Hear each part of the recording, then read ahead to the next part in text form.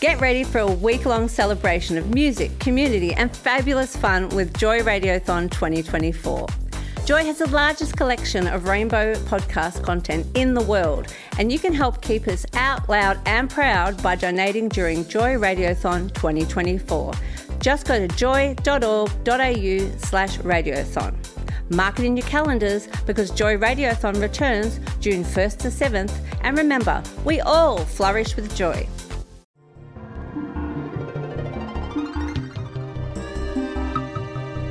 It's time to get intimate with Checkpoint Intimates.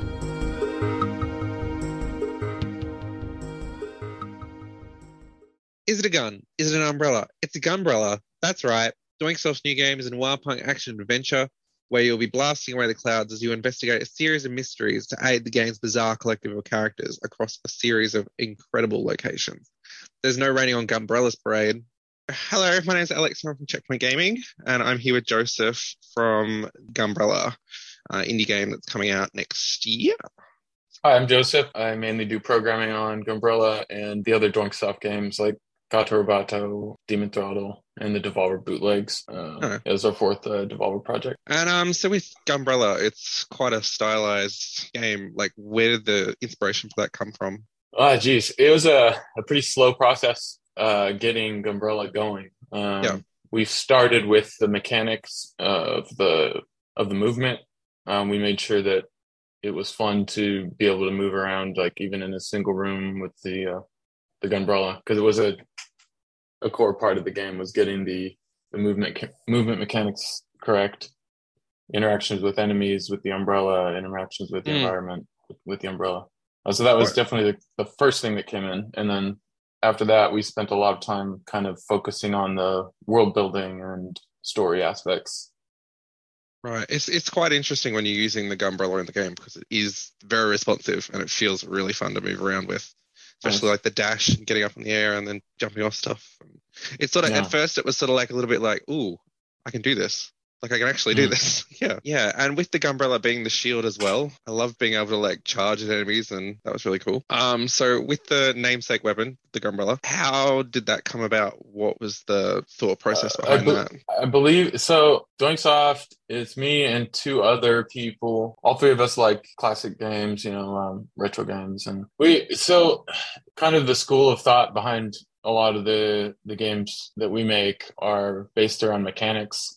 So the idea of the Gunbrella was more a mechanical thing. You have an item that you can use for movement, blocking, and alternatively for shooting. So when you're using it in a movement capability, or if you're using it in a blocking capability, you're not using it in a shooting capability. And when you're shooting, you can't block. So just having that kind of two-mode weapon was the core idea. It wasn't as much about the aesthetic or the tone of the game at first. It was more about how do we create something that just feels fun to play. So I don't know if it came from really anything else. It was an idea that Britt and Colin had talked about years ago that never materialized. And then when we were looking for a new project, Britt brought it up and said, hey, what about this idea? And then we prototyped something and pretty quickly realized that it would be fun. And we came up with a good version of that concept. Yeah, I don't think it came.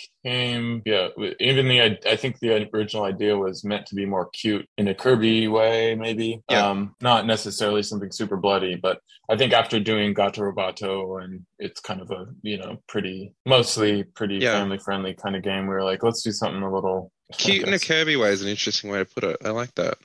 Yeah, and I don't think we were thinking of the gameplay reflecting Kirby, more just like something in that aesthetic.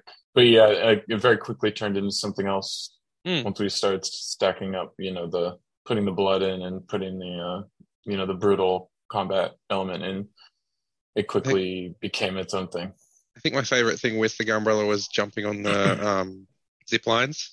That just felt really good to just go zzz, back and forth. And that's something that Britt and Colin, the other two doinks, that's something they're really good at, is getting the most out of a mechanic and milking it as far as they can. And so I feel like once we got the the core movement and combat in, it was like, what else can we do with this thing? And pretty much any time we can use the umbrella instead of just pressing Y or on in front of a thing, like we try to utilize it. I think something else I found quite striking about Gunbrella as well was it wasn't just like you go through the levels with a Gunbrella. Like there's a story in there that I think is really developed and really interesting. How did that come about? There's probably like a ton of little inspirations that leaked in, but the idea to add in story, I mean, we had some story in Gato Roboto, but it was things that would play out. You enter a room, a scene plays out, and that's pretty much it. There's not a whole lot more to it. There's not an interactive element to the story. And I always really enjoyed putting in dialogue systems and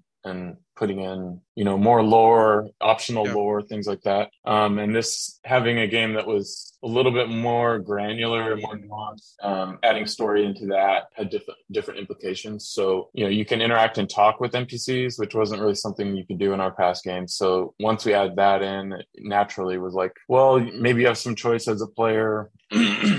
If I interact with this person, maybe I can do a quest for them.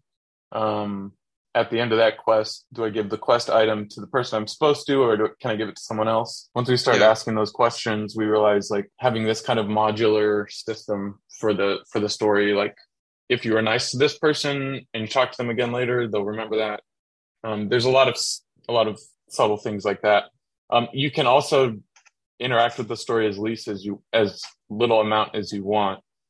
But there's like a default amount that you have to go through. But in the demo, I think we even took stuff out just for time reasons. Yeah, there's actually other areas and other characters to interact with that would normally be on that path. So nice. It's even more split. Even in the version that you'll play in the demo, it's more split up almost into what you'd think of as levels or linear maps than it is in the final or in the non-demo version. I also had a lot of respect for the puzzles in it. Like finding, like, I think one of them was you've got to get through a door and you've got to have talked to someone else earlier to know what the code, like specific thing was. Yeah. And I was having so much trouble with it because I was like, I talked to everyone, I can't get through. And then one of my friends was like, oh, this was mine, just use this one. And then I realized, no, it's actually like individualized for each one. And I was like, damn. And they're like, well, go find this person. So I went and found that one. And I love that, especially in a game that is a side scroller to sort of encourage you to keep going back and. I'm not sure what to call it, but in my mind, it's RPG elements. When you say that, people think of damage numbers and RPG, that kind of thing, like stats and all that.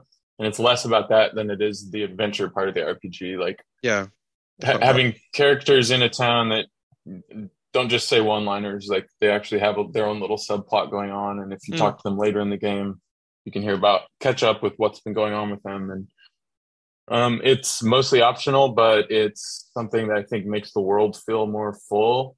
And I don't know, that's something we focused on in this game, was making each area, even if it's a map you're just running through, try to make it feel like a unique place, not just an action map. Whereas in the past, it's, a lot of the action stuff we've done, and like Gato Roboto, for example, it's very much feels like levels. We weren't thinking of it too much like this is a room and this is there's a bed, someone sleeps there, there's some little rat cages and a book you can read, and more environmental stuff. But part of that is to get the concept of the world that the game takes place in across, because the world state and the situation, like the macro situation in the game world, has a lot to do with where the story goes. Without spoiling anything, like every little detail kind of is hinting towards something as you play through. Moving through the story, like how big is the story in the game? You mean in terms of like game length? Yes and no. Like, I guess depending on like with the story, like if I was to jump in and go fully into that story side of it. I think if you take out doing side quests and interacting with everyone, the game probably would still take about 6 hours. But if you're trying to, get the most out of it and like read every dialogue box and solve every side quest, probably more like 8 hours, 9 hours, something like that. Nice. Those estimates could be totally off because we thought the demo was a 20-minute demo and it took most people an hour. So I'm not sure. Estimating it between 6 and 8 hours, something like that. 6 and 9. Nice. Yeah. And so with Gumbrella, how long has it initially been in development for? We started the demo probably 6 months before the pandemic. Like we started prototyping it around that time. So it's late 2019. It's been about 3 years at this point. We also did another game in the middle of that, so you have to factor that in. So there's been times where we're kind of focused on Demon Throttle that came out this year. Yep. That was a smaller game though, so we were still working on Gunbrella during that time. Okay. But yeah, about 3 years at this point. And it's been through a ton of iterations. It definitely was a game that we weren't sure what genre it was at first. I mean, obviously it's a side-scrolling platformer, but it has a lot of different elements in it. It's not really a Metroid game because you don't expand your ability set to unlock new places. It's more just you're following through this story. So it's more like an adventure game, an action-adventure platformer, I guess. But it took time for us to figure out exactly what it was. And once we started adding elements in, then there was definitely things we tried that got cut over time. So 3 years of iterating and trying to figure out what the hell this thing was, I think I really appreciated that it wasn't constantly giving me new abilities. It sort of made me feel a bit more like I'm coming to the store. I've got my Gumbrella. I can do this. Like this is, Whereas when you get to like a wall and you can't get through, it's like, oh well, guess I gotta go find something else. So I thought that was really good that it had that like if tight you play set. if you play it again, you should feel, once you get the controls down, like if you start playing it again from the beginning, you'll move through a lot quicker. You'll feel powerful right away. Like there's no moment where you start off and you're like, I'm weak, but I'll get strong later. It's like, no, you pretty much have everything from the get-go in terms of action. It's more like find a key item, solve this problem, talk to this person to move forward, rather than like, unlock rockets and now you can go back through the whole game and find secret paths. It's like, no, those paths are there if you want to find them, but it's not really gated in the way a Metroid game is. A lot of times people say Gunbrella the new Metroidvania game, and it's not true, but they can say it if they want because it gets the idea of the kind of experience across. But it doesn't really follow that convention, I guess. Yeah, I appreciate that. It doesn't need to be a Metroidvania. I know. The game's development. So Devolver Digital, when did they get involved? Pretty much at this point for us, anytime we have an idea that we think could be good, we pitch it to them and hopefully they say yes the first time and then we just start working on it. That's generally how we try to approach it. Feels like if it's something that we want to make, like if it's good enough for us to make, then hopefully it'll be good enough for them to publish, is how we like to think of it. And if they don't want to publish it, then we probably have to do some more work to get it to that level. With Gunbrella, we pitched it, I think within 6 months of making a prototype, and they weren't 100% on it. I mean, they kind of liked it, but they weren't sure yet. And I think it took us another 6 months to get it signed. Okay. Basically, it took us about a year, but we knew they would like it if we, spruced it up. I think at first it was a lot more bare bones looking. You'll notice there's like a kind of lighting system in the game. There's backgrounds. There's all these elements that weren't in originally. Like originally, it was a little more stylized with the colors. Simple backdrop of like a flat color. The lighting system was like different, not as nuanced, not as subtle. We did a lot. We added like film grain and some different effects visually in order to like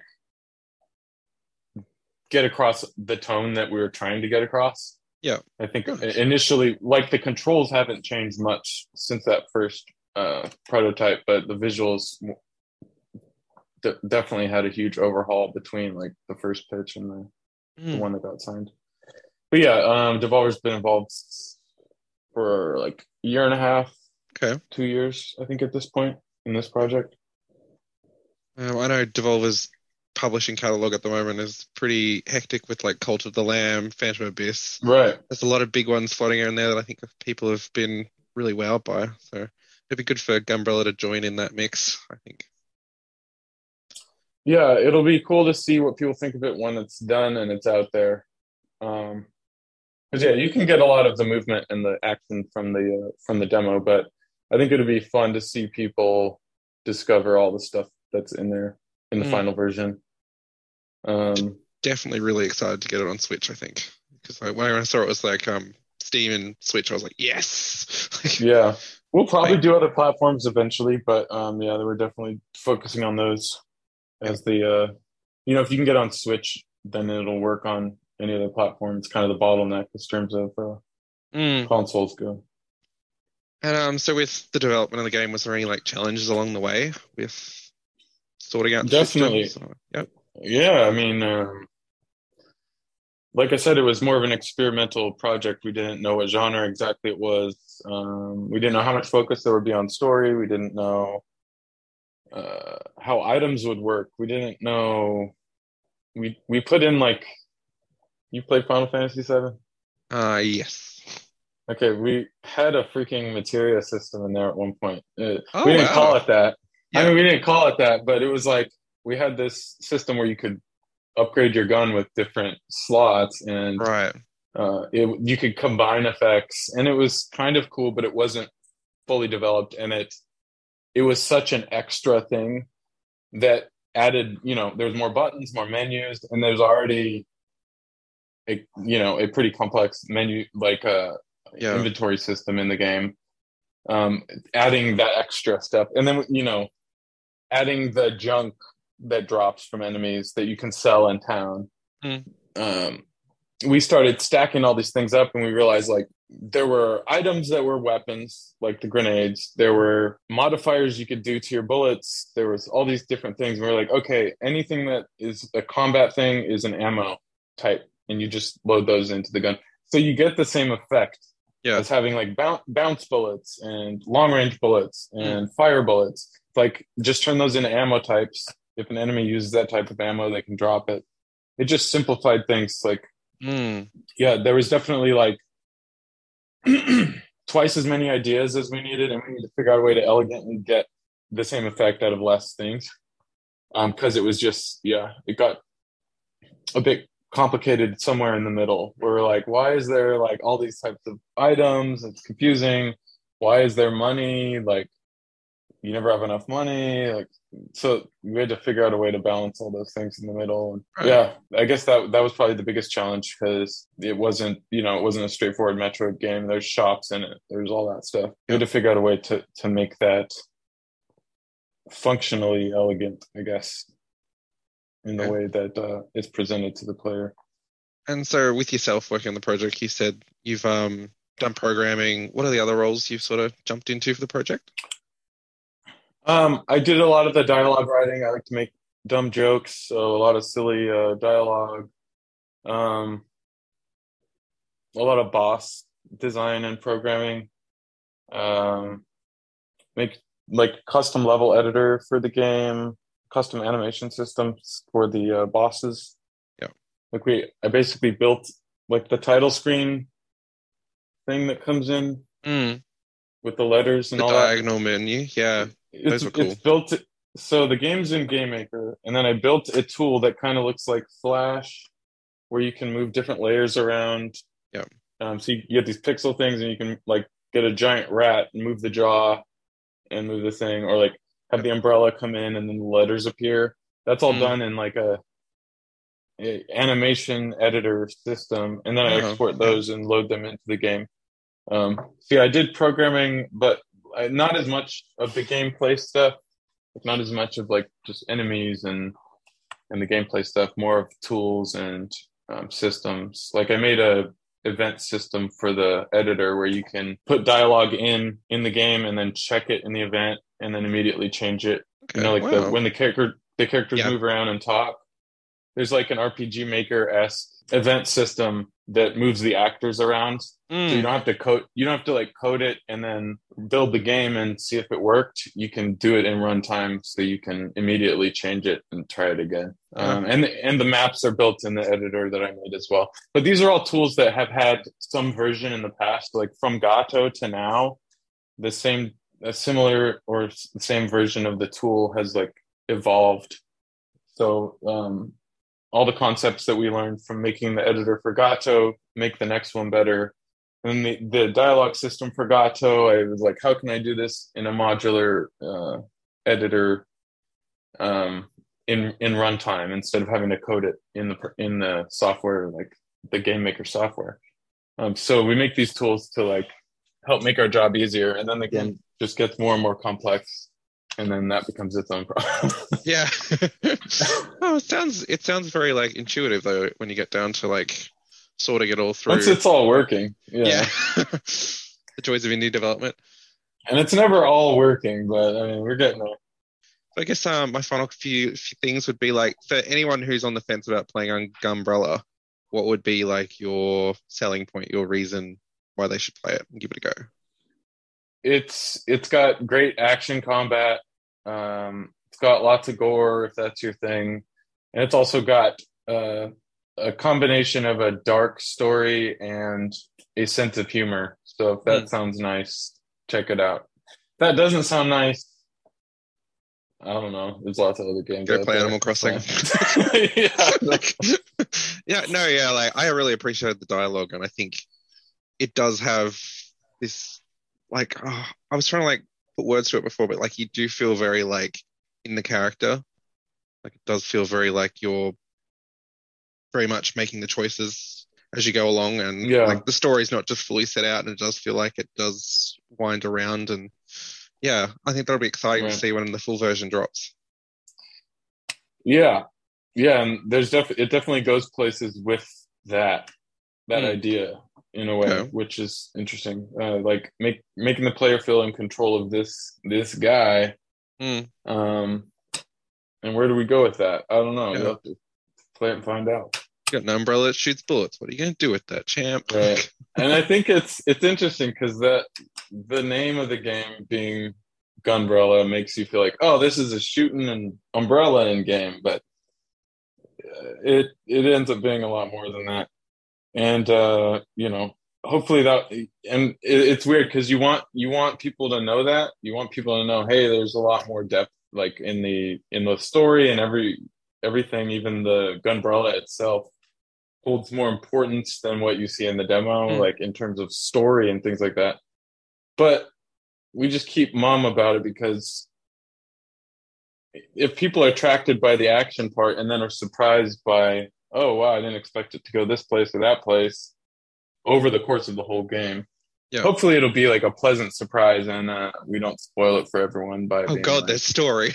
Look how deep it is. I'm going to give it away all in the trailer. It's like, I don't know. Yeah. So we're being a little cute about not really saying what the story is exactly in the demo and things like that, but it'll become clear when you play the final version what's really going on. So. Yeah. I think as well, what was I touching on? When I first jumped in, like I'd watched the trailer, but it had been a few weeks since I'd actually like looked at it. I was thinking it was a bullet hell. Like when I was lined up at PAX, I was like, this is a bullet hell. This is going to be, and like, I don't have a good reputation with bullet hells. So I was just like, it'll go. Okay. But then like the story like hit me and I was like, oh wow, okay. This is cool. Like, great. Yeah. We get bullet hell, roguelike, and Metroidvania, which are all different degrees of wrong. Oh yeah. I think anytime you see like a bunch of bullets on screen in a screenshot, it'll be like, oh, that's bullet hell. But yeah, we're still trying to figure out what it is. Maybe by the time the game comes out, we'll know what Gunbrella is. Awesome. Well, Joseph, I think we'll wrap it up there. But it's been amazing to catch up with you and talk about Gunbrella. Yeah, it's great to meet you. Yeah, good to meet you too.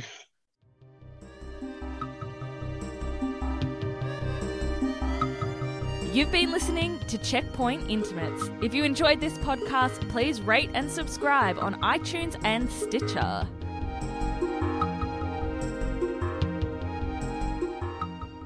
This podcast was produced by Joy Media. You can support Joy's diverse sound and diverse community this June by donating to Joy Radiothon 2024. Go to joy.org.au/radiothon. And remember, we all flourish with joy.